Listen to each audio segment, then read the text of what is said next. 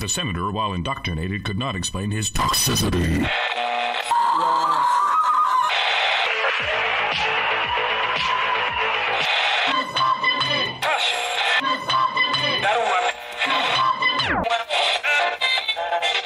You should not listen to men's rights advocates if you want to know what they have to say. Hello, everybody, and welcome to Honey Badger Radio. My name is Brian, your host, and this is the Week in Men's Rights, where we talk about interesting stuff that's happened in the world of the MRAosphere, is what I'd like to call it, or anyone that is a true advocate for fairness in the sort of larger cultural gender discussion. So I am joined currently by Elizabeth Hobson, as well as Natty, and I assume Miles is with you, Natty, right? As always, Natty's baby is in tow. Yes? He's asleep. But he's asleep. But he may chime in with opinions, which is why his little badger is on the screen there. Karen will be with us a little bit later. She's not here right now, but she also has some interesting news that we're going to hopefully get into when Karen gets on. So thanks, guys, for joining us on the show. Please hit the like button if you could. It really helps us out with our analytics. And be sure to be prepared to add commentary as you like. So first, it's apparently been a really exciting time for justice for men and boys, which is why I'm talking to Elizabeth and Natty. I have this article displayed on the screen that goes as follows. I'm just going to read the headline, and then we'll get the scoop from Elizabeth or Natty, depending, because they're on their. You got to bear with us. They're on their phones, and they're on the train. Do you guys call it the train? Yeah, and they're on the train, and so they might drop because as the train passes through tunnels. So if so, I may have to reference the article itself.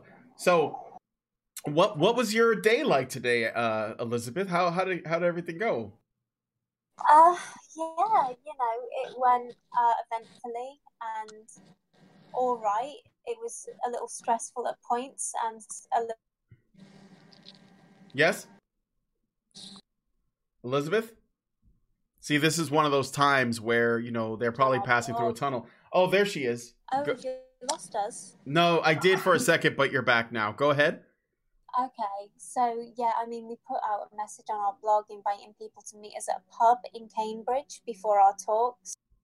And I was sitting there with a couple of guys, including Richard, and this woman kept coming in and out and looking at our table, eyeballing our table. And then a little later, Mike and Natty arrived, and the lady came back with some friends and some milkshakes. Oh my goodness.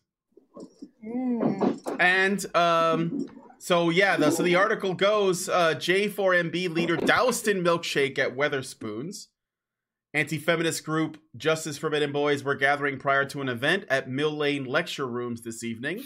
Members of the anti-feminist group Justice for Men and Boys were milkshaked by activists this afternoon in the Regal. Two individuals were observed throwing McDonald's milkshakes over members and supporters of the organization, including leader Mike Buchanan, as the group met at the Regal prior to an event set to be held in the Mill Lane lecture site this evening.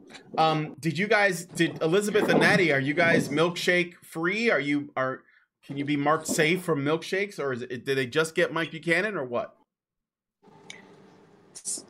So I was at the edge of the table where they leaned over. So there was two of them. There was a young lady and a young man. And I named him Che Guevara because he had that kind of Che Guevara shaggy hair socialist look. The young lady. Call him Sheikh Guevara. Oh. Sheikh Guevara, there we go.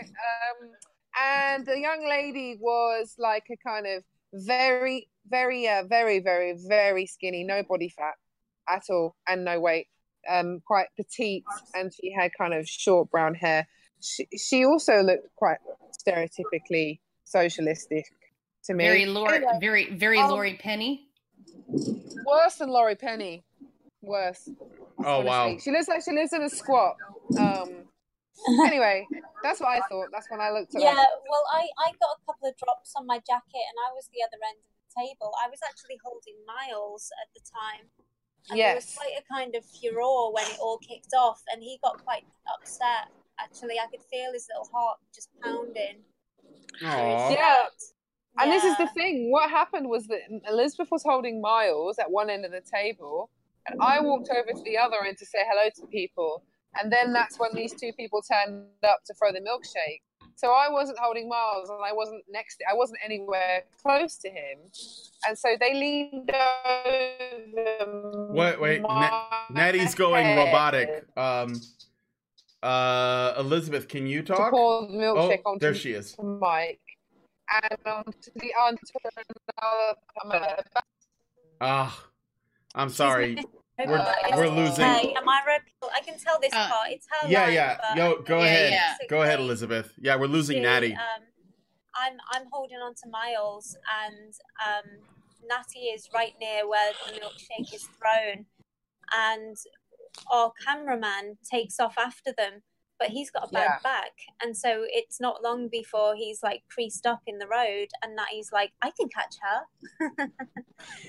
And makes haste. Well, but basically, I was kind of, because they leaned over me, right? So in a way, they kind of did it over my back. So I was literally, for a split second, I was like, "What's going on here?" Like in my head, I didn't understand what was going on. So when I leaned forward, we are now approaching London King. All right, sorry. I sort of, as soon as I saw them running off, and I realised what happened. And I turned the corner and I saw Tom fall to the ground because he had a bad back. Mm-hmm. In my head, I just had a split second and I just thought, you know what? She's small, she's skinny.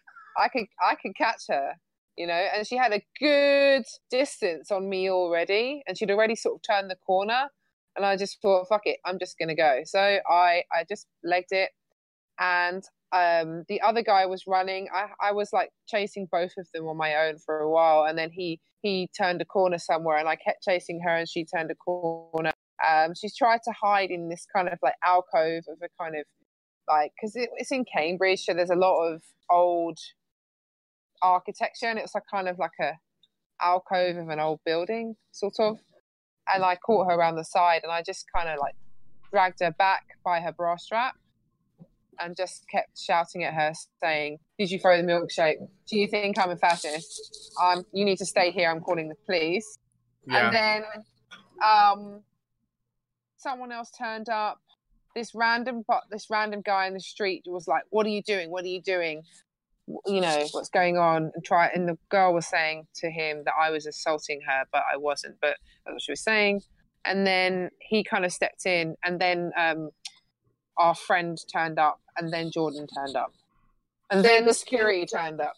There we go. And the moral of the story is, if she was a real non-bra wearing feminist, she never would have got caught by Natty. That's true. Well, to be fair, I did have her by her arm at some point too. She was quite skinny, so she was quite easy to apprehend. Like, you know, she wasn't a Landwell, so you know, I was in luck. Oh, seriously. God. Like, I just, like, I don't even know what to say about this. It's like, you just come, you yell fascist, you throw a milkshake, you run away, and then you're just like, yeah, nobody's actually gonna follow me. Nobody's actually gonna chase me down and apprehend me. Well, you're fighting fascists, so why would they? Yeah. What's the matter? Don't they? What are they? Nazi sympathizers? Like. So the moral of the story is like, okay, were the police called and were these people was this woman arrested or? So what happened was when my friend turned up. Natty dropped out. Oh, she's back. Oh, now she's back. Okay, go ahead, Natty. Let me start again. So my friend turned up, and then Jordan turned up, and then security turned up, and Jordan called the police, me and the girl got separated because I wasn't really letting her go. I went full on what I call South London mode. She is so South London. And so I just kind of, I was like, no, I'm not letting this bitch go. And the security kind of like had to really talk me down to let go of her. And then eventually I did. And he was like, look, I'm not going to let her go. I will keep her here. And I was like, that's great. I had the whole thing on video. So when I sort of stopped her, I realized she was so like slight that I could actually get my phone out during this whole thing, and I did. Wow, that's what that's why we need to get over to a low carb, high protein diet, everybody. By the way, I know this is completely unrelated, big tangent. I don't do this very often, but interestingly enough, my wife brought this to my attention. Facebook has been removing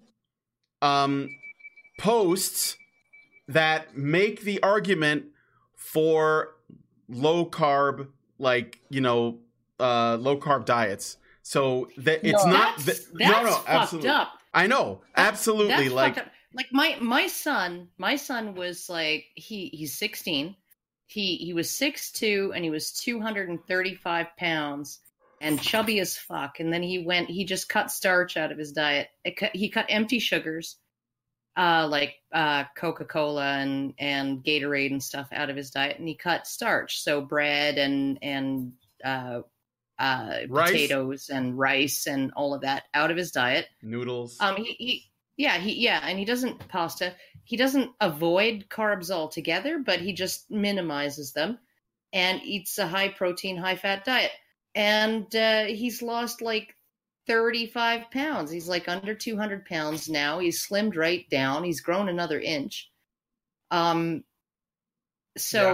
just like, he lost 5 fucking inches off of his waist the last time I had to order him pants. And this is all in the course of like 3 months. And he's never hungry. Sorry, that was a big tangent, but what I'm saying is that they're not just taking down people who express anti-feminist views, centrist views, conservative views, classical liberal views, also people who are, they're like pro sort of keto, carnivore, low carb diet people. Apparently that's all under the same alt-right umbrella. But anyway, so Natty, the woman, that's really interesting. I know, isn't seriously? It? I think there. No, I seriously think there's something to it. Yeah, I think there's something to it, but that's a whole other thing. I mean, we're thinking about it's all coming from the same place, and I think that there is a unifying moral structure that sort of ties all that together. But that's a big conversation. So Natty grabbed the woman who was so small that she had enough time to get her phone out. I had this image in my head, Natty, and I see now by the pictures it's not the case. But when you told me that you got the culprit and took some pictures, I imagined a woman, you, full on pregnant as hell with a baby in one arm, grabbing a girl, and you have your phone out at the same time. And I was like, wow, I said, you know what? It's not outside the bounds of reality. If you know Natty, I just had this image that was really funny. But she is literally a Hindu goddess. Yeah, right. Like 6 arms. Shiva. Yeah. Okay, so I'm gonna show some pictures. This is a picture of 2 of the protesters, I believe. There is a person, I'm not going to assume any genders here, holding a sign that says milkshake those misogynists. And there's a picture of the milkshake. And then there's another woman in a black dress. Oh, whoops, I'm sorry, I shouldn't have said woman. A person in a black dress holding a megaphone. And who are these people? Were they 2 of the protesters? Yeah, so can I point out the girl? Have you just showed the one with the girl with the pink hair? No, not yet. No, it's the black. Oh, okay, no. Right, the the girl with the black dress was her friend, and yeah, she was one of the ringleaders of the protest. The one with the black dress. Sorry, no, we're not on they yet. Okay. No. No, honestly, we'll tell you about that in a second when you look at another picture. But when I apprehended this milkshake thrower, we were there for over an hour, and me and her and Jordan and this other guy that was with us ended up having a long kind of conversation with her in the end. And she started trying to interview us, and she was asking all kinds of questions. She was like, what do you think about Port Elam? What do you think about Rouge? And what do you think about abortion? And yada. And she wouldn't answer many questions, but in the end we kind of had a laugh with her, which was quite interesting. And then there was another guy there who was this kind of university worker, because he had on a lanyard, and then he told us that he was a lecturer in philosophy. And I was trying to get information out of him, but he was being very, very secretive, and he just kept saying how he needed to stay with us because he was protecting his students, and he didn't know if I'd assaulted her or not. He said kids. And I was just like, no, she assaulted my friends, and she tried to assault me, but I've apprehended her. And he was very, very suspicious. And then what had happened was he started texting on his phone, and he was texting the Che Guevara guy, who suddenly turned up out of nowhere after we'd been waiting for a while for the police to turn up. And then he tried to kind of like get him and the girl to run away. So this lecturer guy was kind of in on the whole thing. And then I just kept filming and followed them around the corner until they ran into their student halls. I got his voice on recorder. And then that's when we met them, which I'll talk about in a minute. They. Yeah. Pronouns. All right. Okay. So I'm gonna go through some other pictures, and I'll let Natty or Elizabeth sort of explain some context, because I was sent these. So here's another image. This is Natty with the woman in the black. I think it's the same woman in the black dress, and the woman with pink hair, or person. I'm sorry, person of undisclosed gender with pink hair. So the person with pink hair, they told me that their gender pronoun was them, they, and their. And so she got no titties. And she also, sorry, they. I have to stop saying she. Yeah, stop it, Natty. Are you trying to go to jail? They, I know. Hey, quiet. They had an Ivy Park vest on, and you could see where their breasts had been cut off. They got no titties. Whoa, really? No titties, as Richard's saying. No titties. It was quite harsh. Yeah. It was really odd looking at it, to be honest. Wow. Okay, and then I have another image. Looks like a crowd. This is one of the ones that Natty sent me. It's all from behind. There's a bunch of the backs of people going into a doorway. There's someone in what appears to be a rascal or electric wheelchair of some kind. What's going on here? Inclusive. So, all right. So, sorry. Can I just, before you tell this bit, the person they and the lady with them in the black, they just sort of hung around outside the student halls for ages on their WhatsApp, just basically trying to eavesdrop on our conversation that I was having. And then there was a group of them there that sort of turned up and hovered around for a while. And I knew they were plotting something, but I couldn't work out what they were plotting because they kept hiding their phone. And so I kind of started chatting to them a little bit, which is why I found out that the one with the pink hair likes to be called they. The one with no titties, yes, Richard. And stop that. Sorry, you keep saying no titties.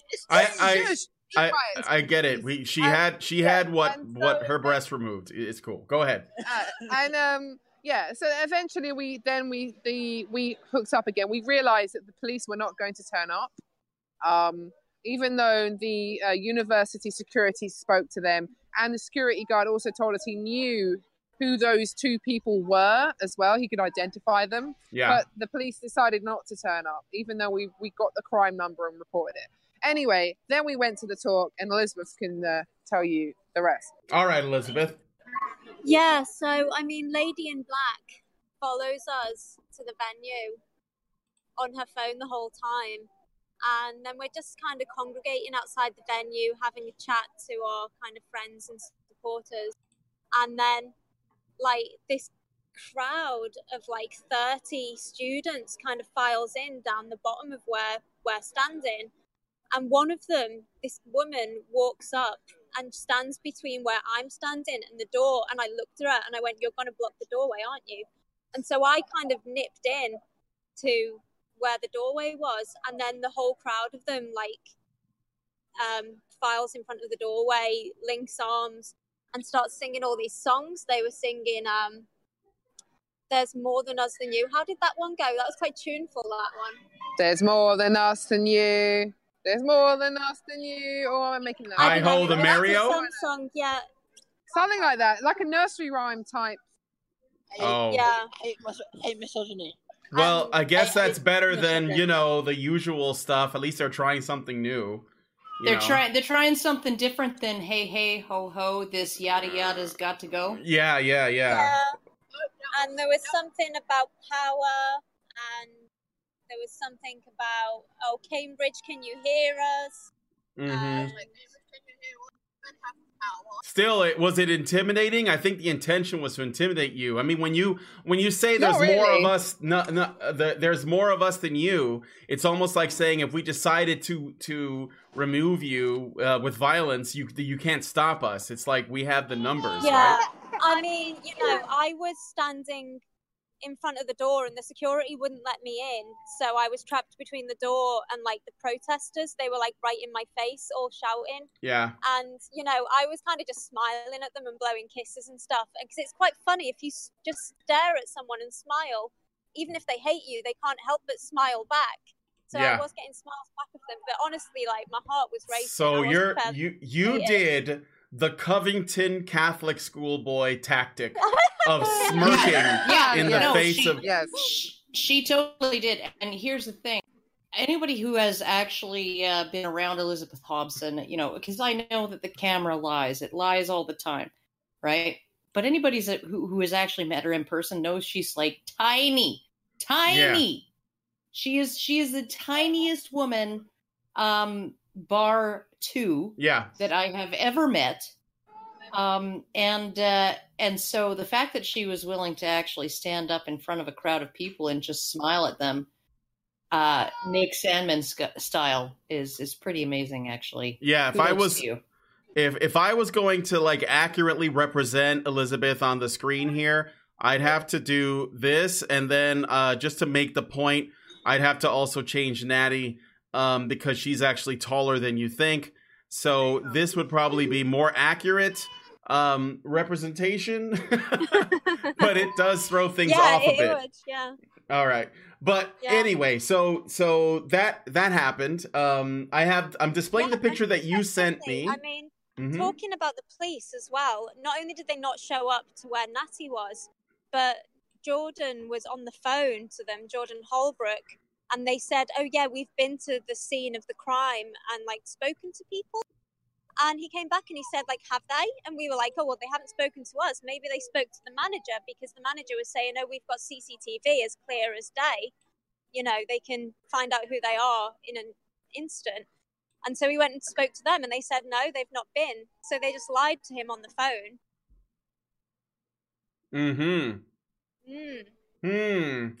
That is also interesting. But the proctors, who are like the people who kind of look after the university, they're like the bosses in the university, were coming out and asking people for their IDs.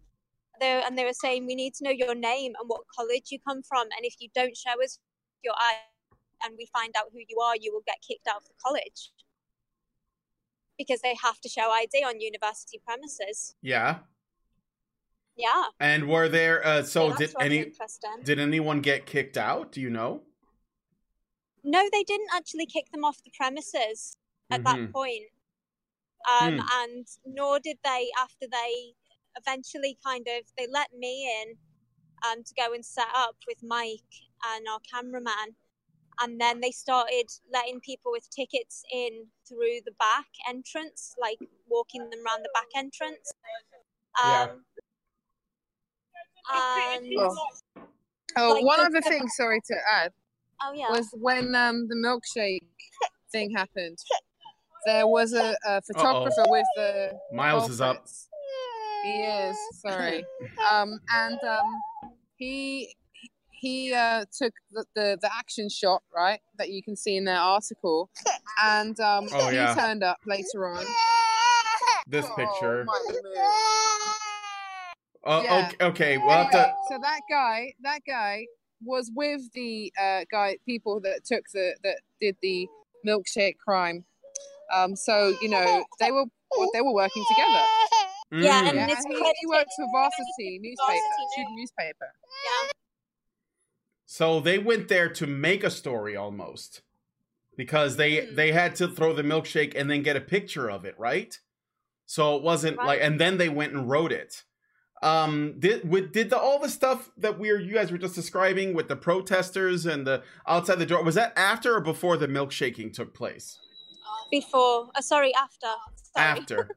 And is that, because I've seen, actually, you know what I was going to say about this milkshaking thing? I don't know if there's more information you want to give, but one thing I do want to say about this is my first thought when I heard that this happened was, we made it, fam.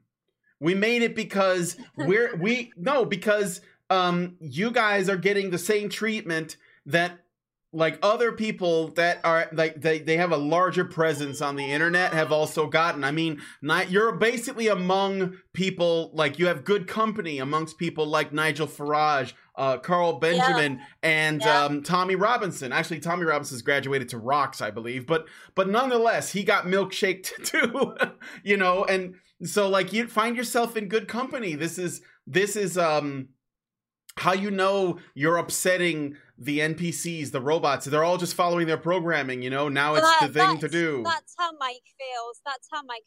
And we were prepared for it. We both brought spare changes of clothes. I didn't need mine, but he needed his. So he thought that was going to happen? Yeah, we planned for it, yeah. Oh, jeez. Okay. I mean, that's what you do. Sargon has been done 4 times in like the last week and a half or something.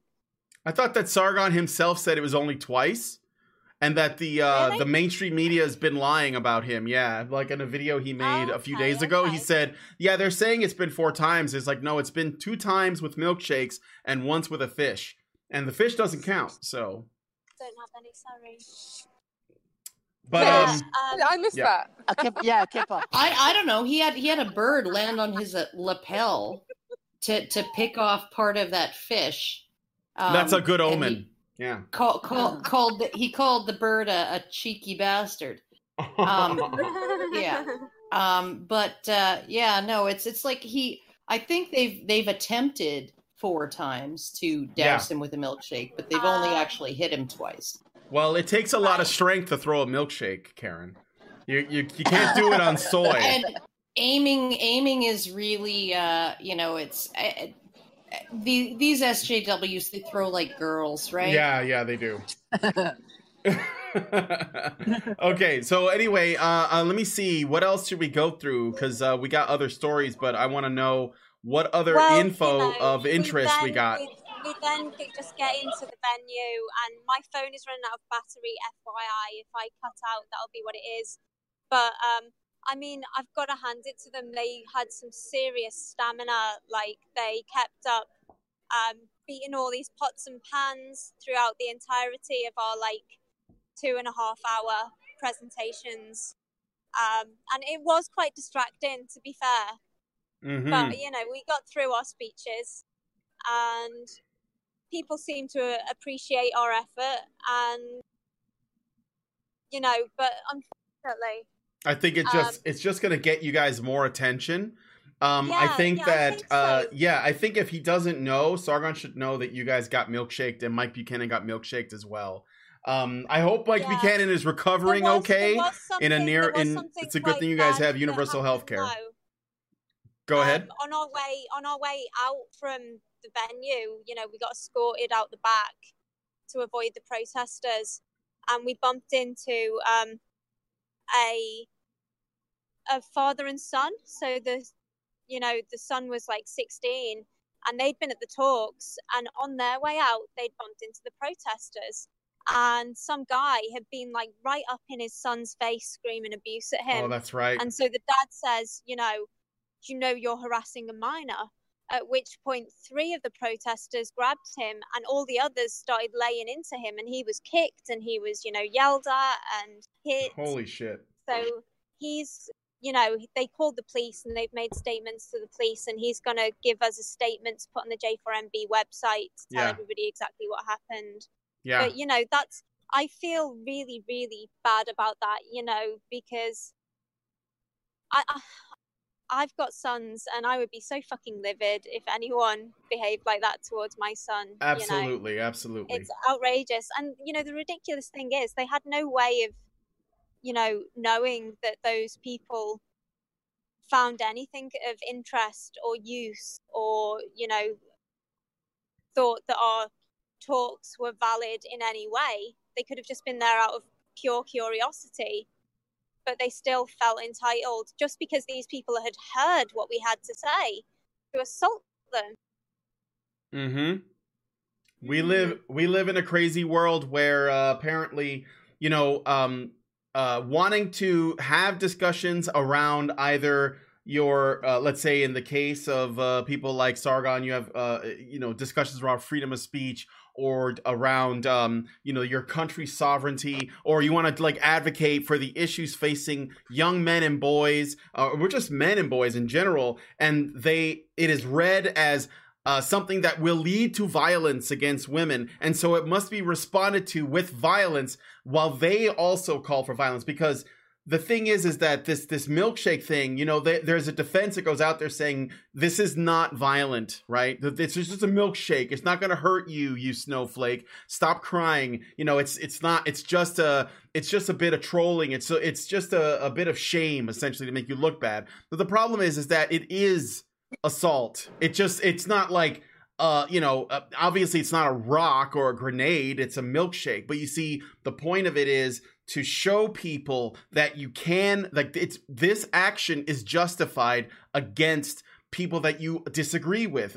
Here's a super chat. I'll make my point with this. I have some super chats.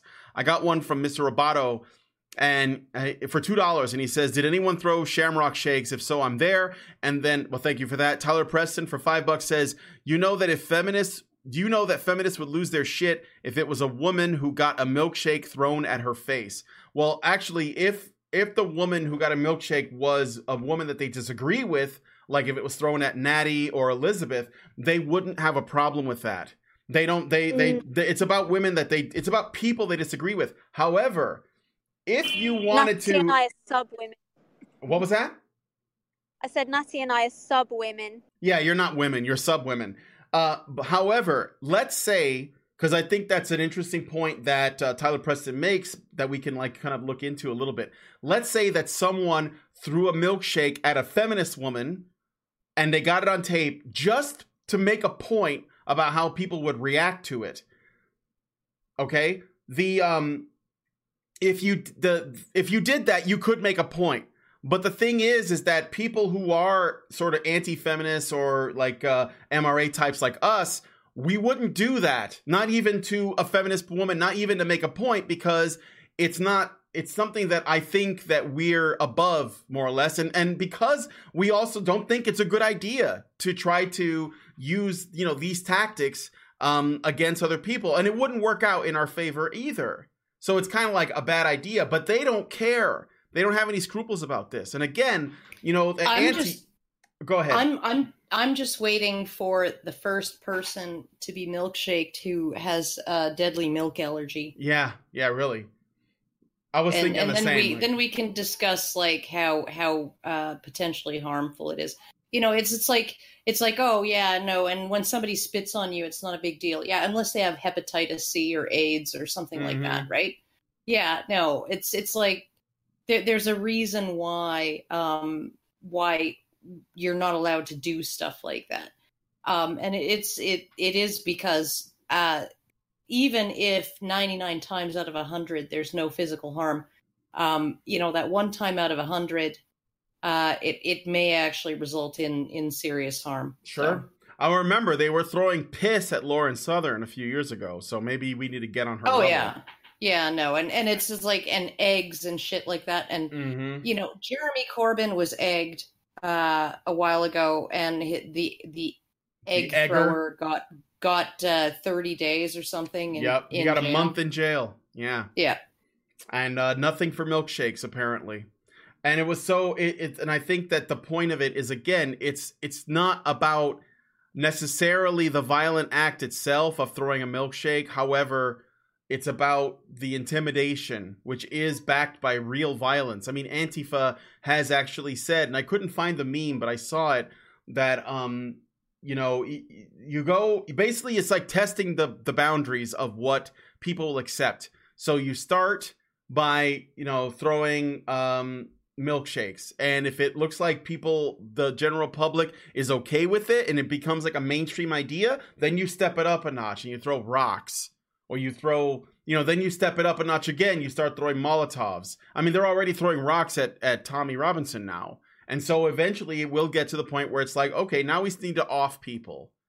So, and I know that sounds like I'm making like a ridiculous slippery slope argument, but I think that this is the point of this kind of activity. So I'm glad that we're getting this kind of attention from people, but just be aware, this isn't just a laughing matter. This is backed by, I think, a threat of real violence down the line if we find this kind of intimidation to be acceptable, which it shouldn't be. So I agree, but what really amazes me is, at the end of the day, it's a kind of gross kind of thuggery that's going on. Mm-hmm. And like, we're talking about students and people who live in Cambridge, and Cambridge is like, the university in particular is such a privileged place, and those people should feel fucking really lucky to be there, and some kind of debt of gratitude to carry on the values that have, the place has been built on, with this kind of search for truth, and the civility and all those kind of, beautiful progressive things. And yet they don't, they're there and they feel angry and aggrieved. It's like, where the fuck do they get off, man?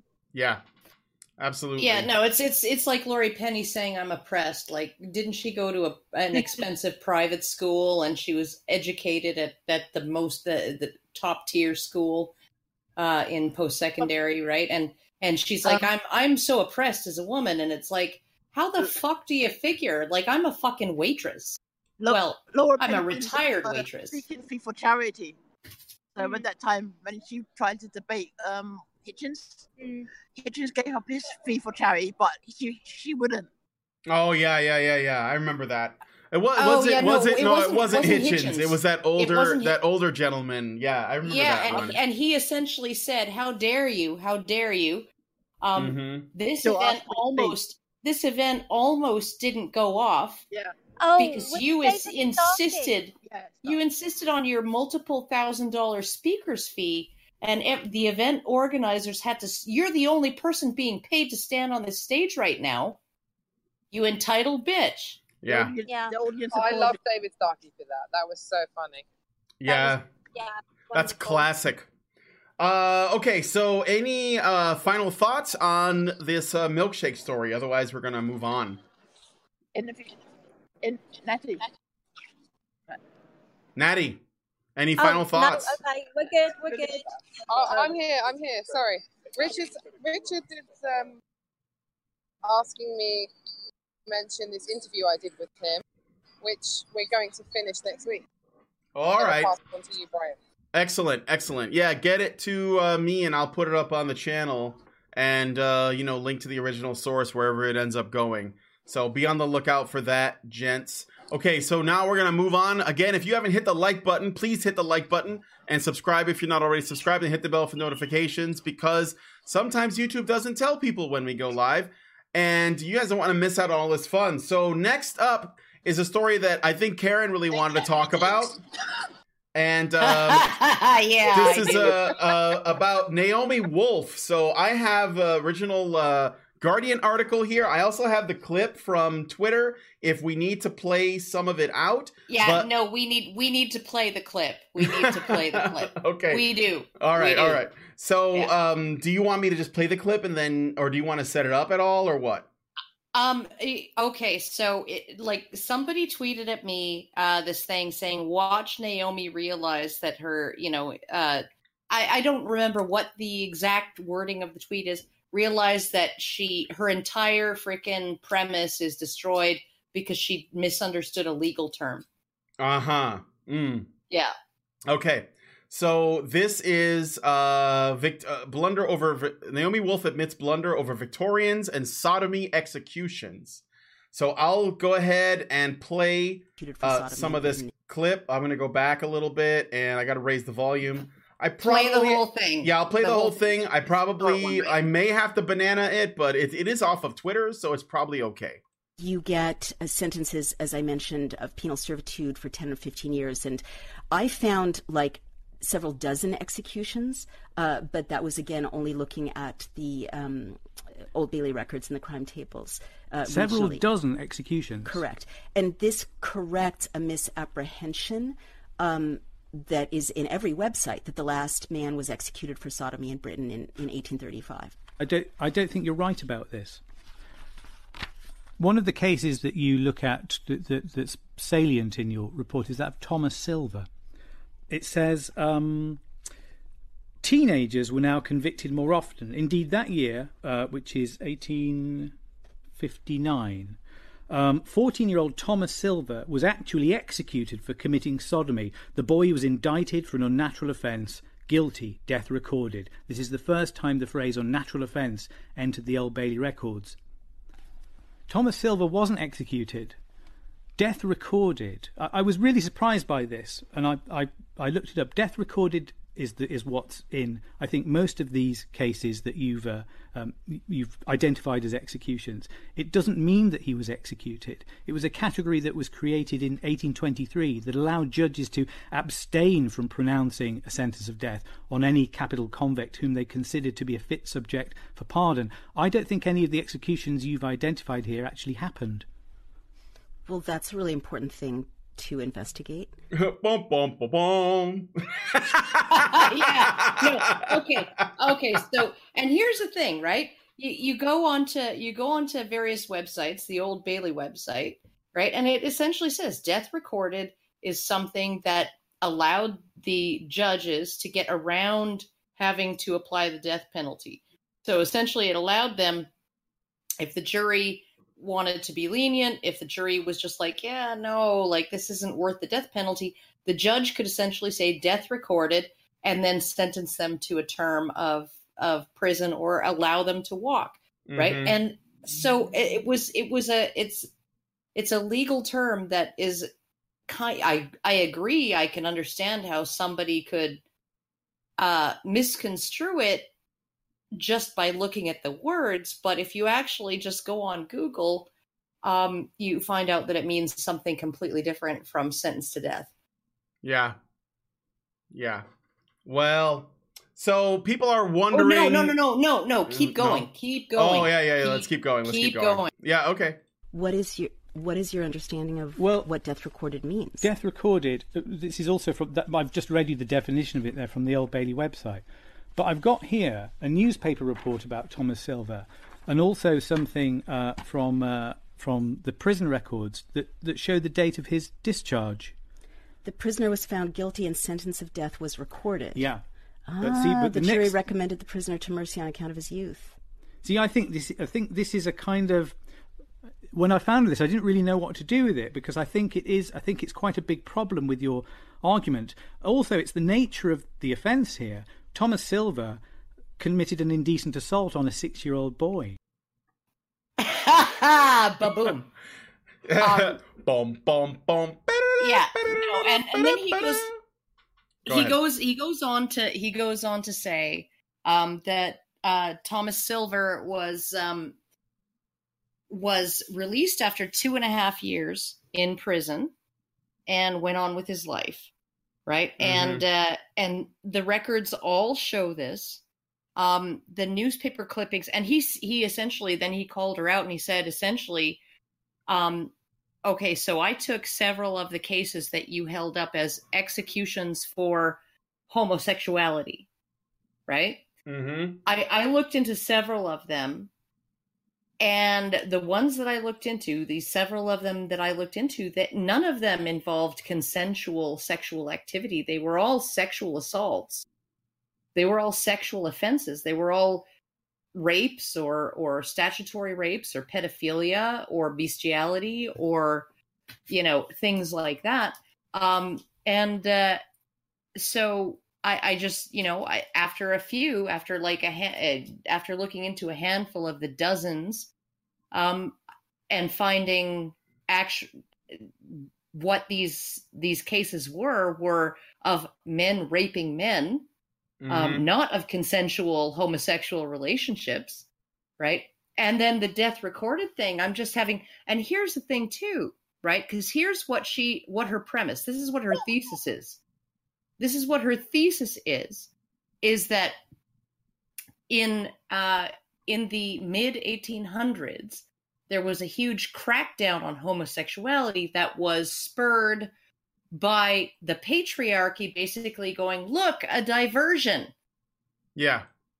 Right? That essentially the patriarchy was being called out on the misdeeds of heterosexual men by feminists, first wave feminists, and the patriarchy responded by essentially saying, oh yeah, no, we're not bad. Look at those gay guys over there. Let's clamp down on them. Mm-hmm. When in reality, they were easing up on gay men.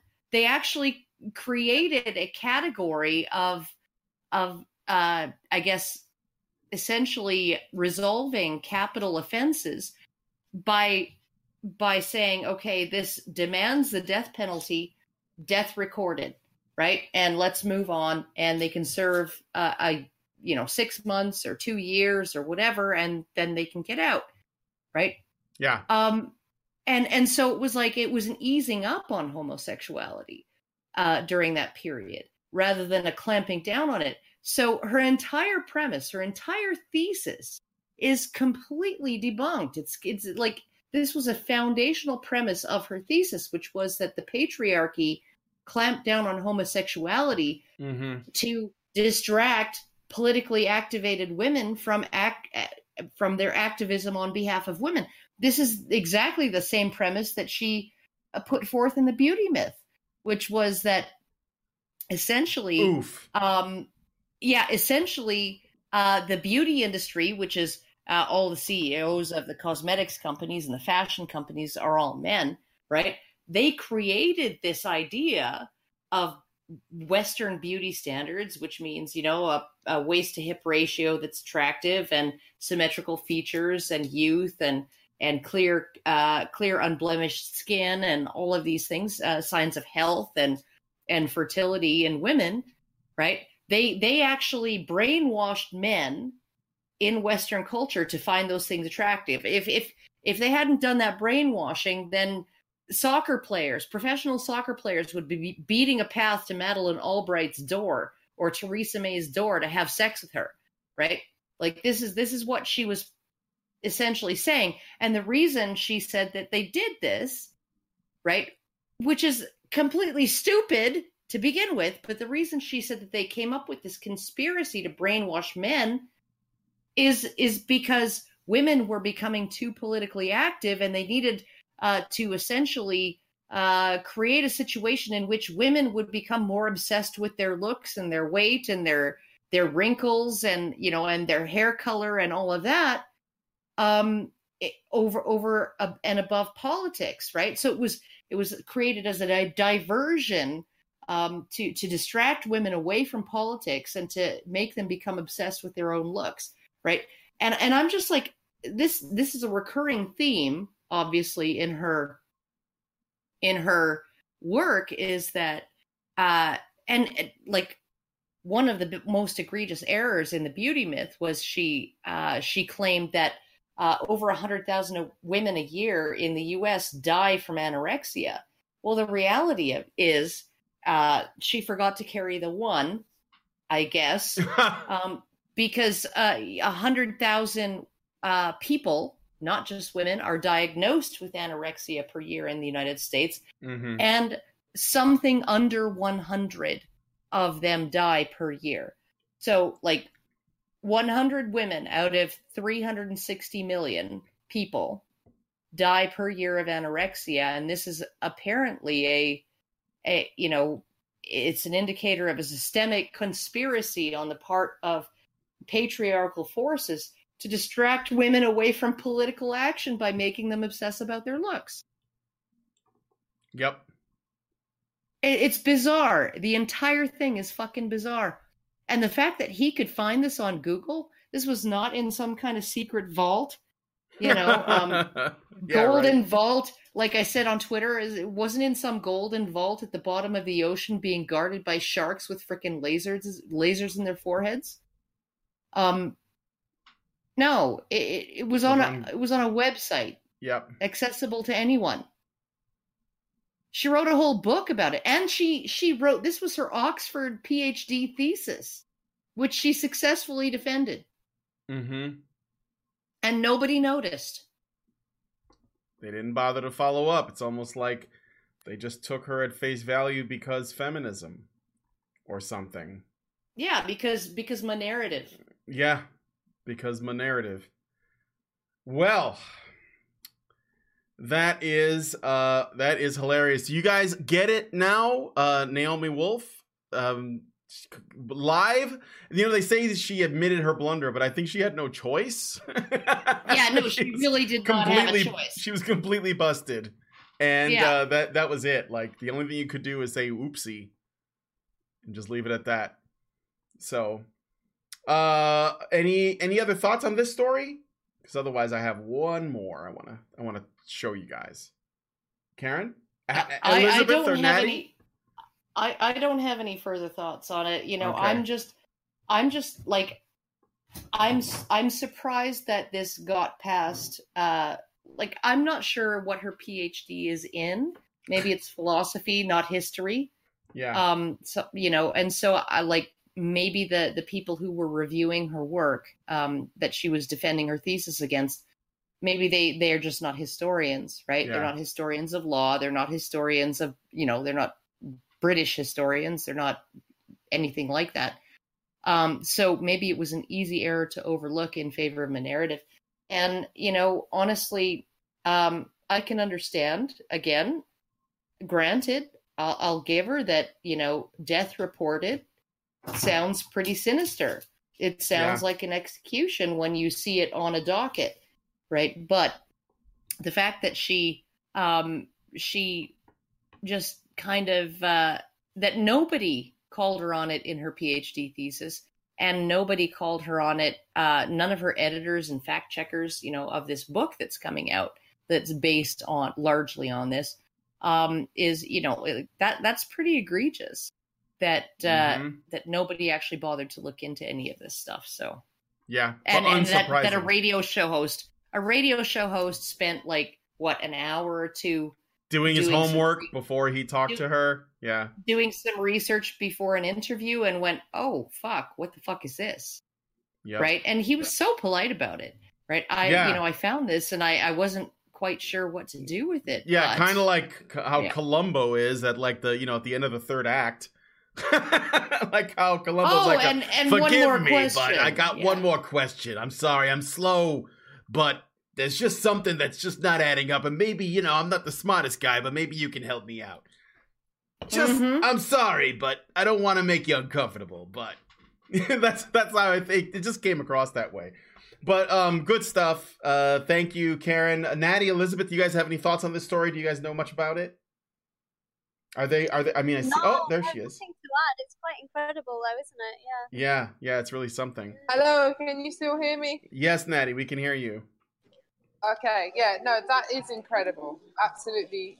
I mean, it's not surprising, but sorry, who was the guy that called her out? I didn't get that part. Sweet. His last name is Sweet. He's on Radio 3. Yeah, Radio 3. Martin Sweet? Matthew Sweet. Okay. Matthew Sweet. You see, Yeah. even though the BBC is quite, cut and SJW'd and whatnot here, you don't fuck with the historians. They, people, those guys, those Yeah. kind of guys, they know their shit. Yeah, There's yeah. old I dudes suppose- on Radio Free and Radio. Oh yeah.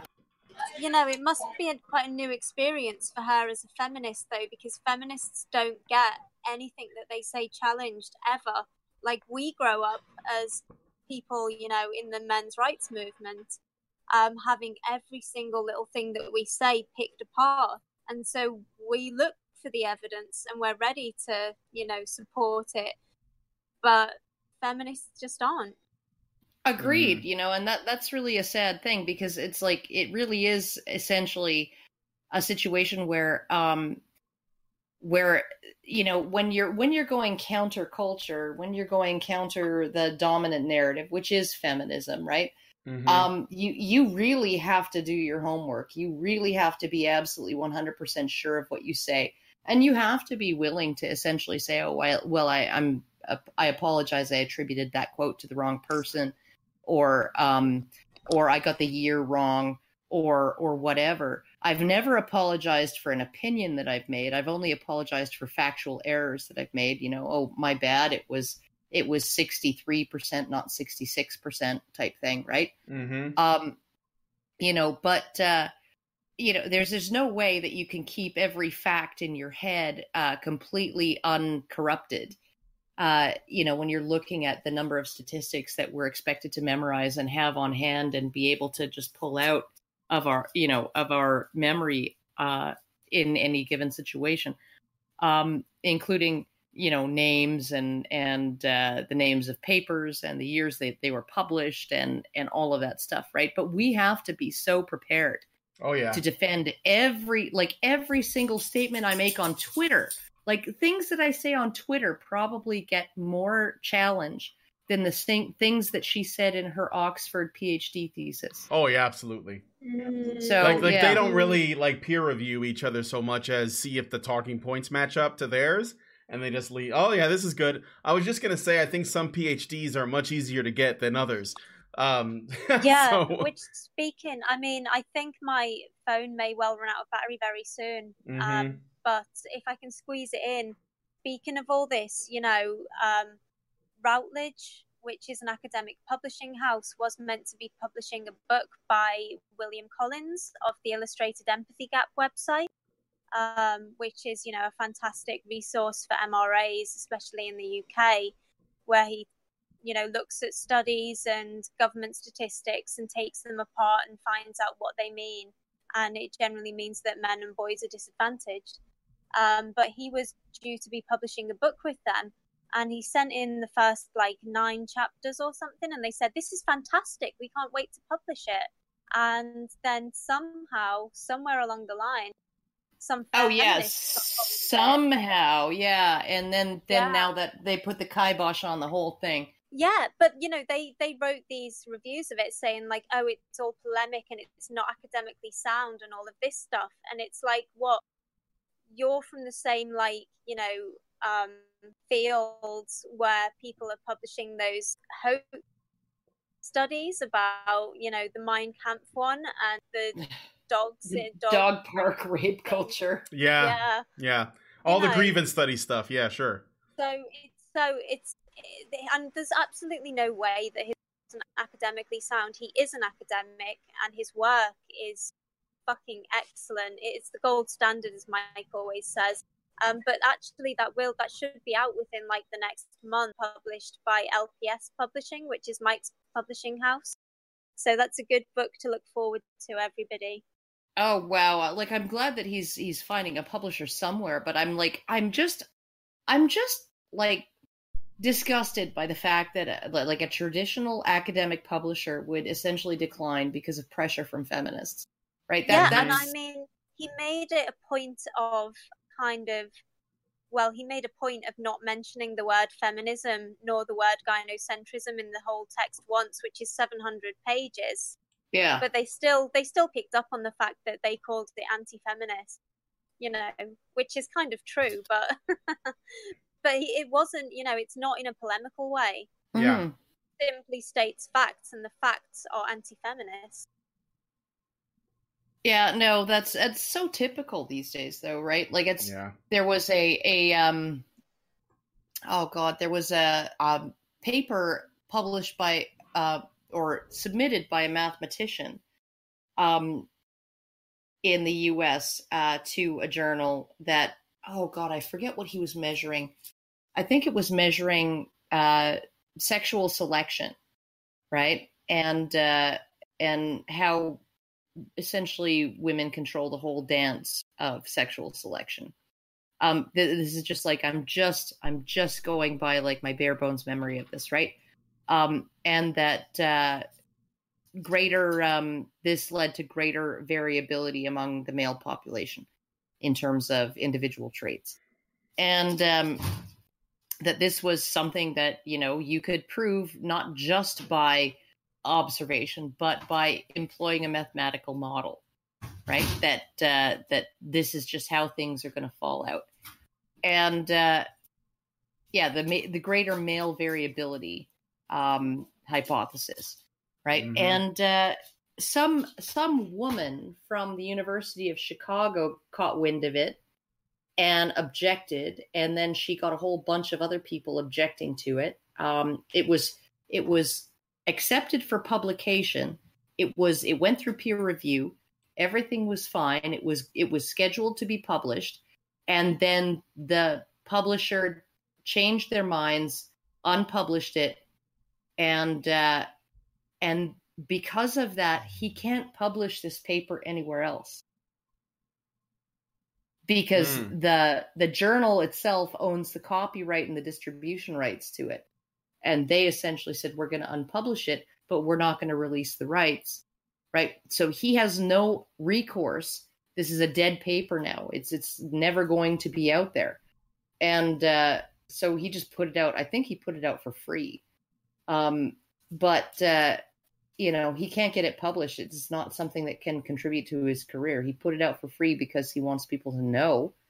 But this is because, there are women out there, feminist women, who are just like, no, you can't say that.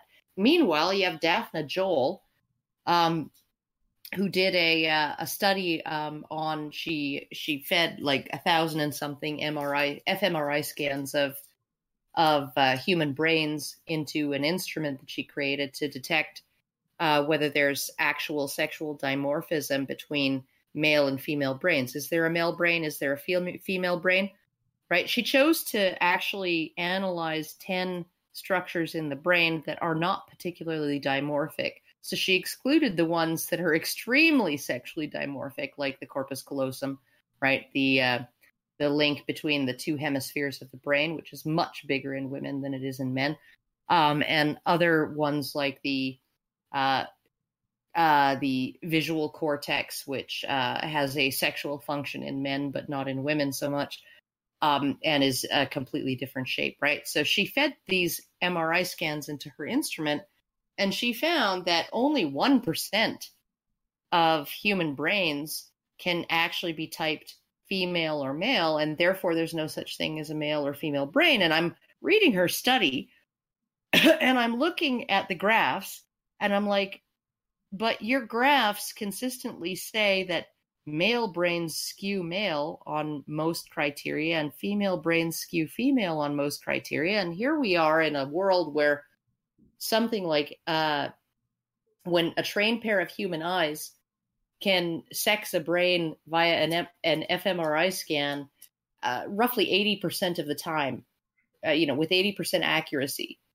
Right. And you're saying that, there's just no such thing because less than 1% of brains are 100% female or 100% male.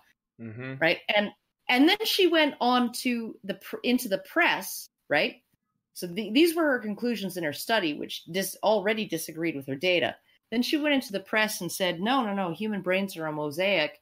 And so there's really no such thing as a male brain or a female brain. It's all a social construction. And anybody who actually would want to look and find differences between male and female brains is probably only doing it in order to justify discrimination. And so it's not. I find the entire topic uninteresting, and I find it actually to be objectionable because of this way that I think that the motivations that I think are behind people looking for sex differences in the brain. And so she actually exaggerated her stated results. There's no such thing as a male or female brain in the press, right? And then like 23 days later after her study was published and she went on this publicity tour, right? A bunch of critics of her study fed the facial morphologies of 3 species of New World monkeys into very distinct species of New World monkeys into her instrument and asked them to match photographs of the faces of various monkeys to the species. And her instrument could match species to photograph less than 5% of the time. And these are species that if you looked at them, if you had any kind of expertise, you could identify these monkeys, their species, almost every single time. Less than 5% of the time, it could identify match species to individual. And they concluded that she constructed her instrument to avoid detecting sex differences. Mm-hmm. Right? And that got no play in the press. None whatsoever. It was 2 years later that I saw the first mainstream article that actually cited this to call her results into question. And I'm like, I've been talking about this for like 3.5 years. Yep. So this was a thing that happened and it was great. And for a change, so thank you for this. Oh, and she still has a job as head of the neuropsychology department of the University of Tel Aviv. Yeah. Well. All right, so we're gonna move on to the last story. This one is super wholesome, guys, and but I just got to share it. This is a new ad. So I was talking to Elon, the owner of eGuard Watches. Just talking to him back and forth. He's a great guy. He's going to be coming to the ICMI, and he sent me a new ad that he put together. He makes the ads himself for the most part. Oh God, that ad! At 6 o'clock in the morning. At 6 o'clock in the morning, I left a comment. Excuse me, I've got something in my eye. Yep. Oh, it was feels. Yeah. So I want to share the ad with you guys. We're going to end this on a wholesome note. Unfortunately, Elizabeth dropped out. I guess her battery finally got around to oppressing her. But Natty is still here. Natty, you'll be able to hear the audio if you're not in a tunnel. Just know that most of the video, and this is for those of you guys who might be listening to us on iTunes or SoundCloud, most of the video is just, let's say it's more like various short clips of fathers with their children. I think it's fathers with their sons specifically, of various nationalities, ethnicities, races, etc. It's a father-son thing or a father and child thing. So I'm going to play this one. This video is called A Letter to My Son, and it's from eGuard Watch Company. It's their new ad. So I'm just going to play it all the way through because Elon wanted me to show this, and I think you guys should see it. I was scared before I met you.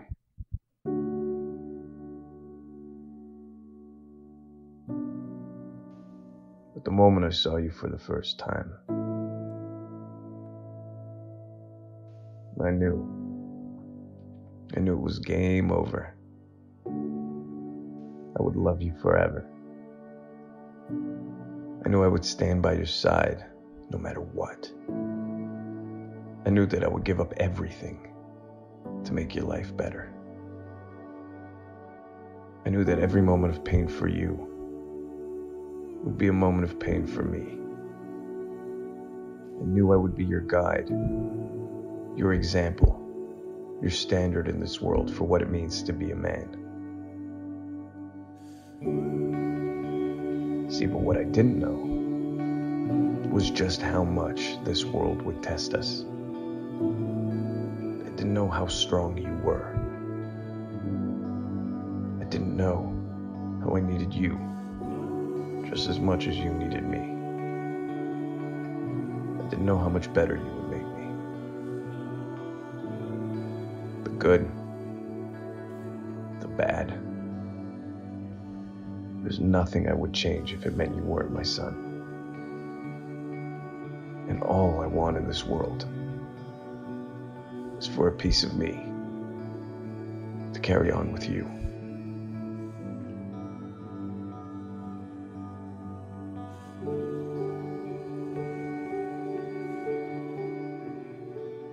It reads, thank you all, the incredible fathers out there. Second time in 12 hours. Thanks a lot, Brian. So, yeah, that was a... I got things in my eyes. Oh, there feels... Okay.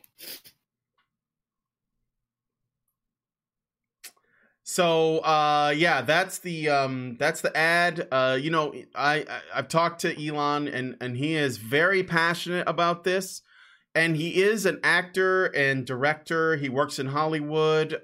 He's one of the people who have told me, you know, that it's not easy for him to talk about these issues in his sort of Hollywood community, but he does know lots of people that agree with him, but they have to do so in secret. So I just thought, you know what, if he's gonna make these commercials, I'm going to show them, and I want you guys, if you could, I put a link there, leave a comment supporting him, because what he does with these kinds of ads, you don't get to see this kind of advertising. And I think that, you know, you need to let him know that this is like what you want to see, you know. And, you know, if you can, maybe you're interested in getting a watch. He's got watches of all different price ranges, so it's not like super high-end stuff. You know, you should be able to get, you know, whatever. I don't know, just support him in however you can. I'm going to do so by sharing out his content and, you know, showing support and letting him know I like what he's doing, and he'd love to hear that. So, you know, leave a comment on this video. If you like the video, give it a like as well. And maybe share it around. I shared it on Twitter as well as my Facebook page. So, yeah, let's like get it some play, you know. So that was basically it. I don't know if you guys, I lost Natty as well. They had to leave, I guess. So I don't know if you guys have any final thoughts on this ad or anything. I got Karen still, so. Yeah, well, you know, and my my son is just coming to take care of his dog because she needs some loves. Yeah. And our horrible other dog is like, I want to sniff her genitals and sexually assault her. Because that's what he does. He's pretty gross that way. But no, I like that ad. I can't even really say anything about it. It says everything. It lays it all right out there. Yep. And also I'm still a little misty. So I think this would be a good place to sign off. Yeah, I'm gonna sign us off. One last thing, in case you guys don't know, Elon, the owner of eGuard Watch Company, he's going to be at the ICMI, and he's going to be selling watches there. So maybe go meet him. I think we're going to have him on a panel, and you know, show him some support, show him some love. I'm buying one for my man, and yeah, I'm definitely going to do that because I'm kind of sick of his love affair with his Apple Watch. So I think he should have something a little more traditional. There you go. Yeah. Get him out of the weird like cult. I need to close my circles. Thing. Yeah, get out of that weird Apple cult thing that they got going on over there. I don't know the guy who took over that company is, whew, he's frightening. All right, so with that said, we're going to go ahead and close it out and go into the after show. If you want to be a part of the after show, then you have to become a badger. To do that, you go to feedthebadger.com and start a monthly subscription. Because today was a This Week in Men's Rights show, we're going to be doing this in the Direhawk's Den, which means everyone has access. So you don't have to have a certain level to be a part of the conversation. So that is feedthebadger.com. And yeah, come hang out in the Discord and join us in the after show. We got lots going on. It's always a good time. With that said, I'm going to sign us out. I want to thank you guys for coming on This Week in Men's Rights. I want to thank Elizabeth and Natty and Karen for coming on and hanging out with and talking about today's stories. Leave us a comment. Let us know what you guys think about any of the stories that we discussed today, or anything else that maybe we didn't know about that we should probably bring up for the next Men's Rights show. In addition, subscribe to the channel if you're not already subscribed, and hit the bell for notifications. I'm going to go ahead and get us out of here. Thanks, guys, for coming on This Week in Men's Rights, and have a great weekend. We'll see you guys next time. Lucky Land Casino, asking people, what's the weirdest place you've gotten lucky? Lucky? In line at the deli, I guess? Aha, in my dentist's office.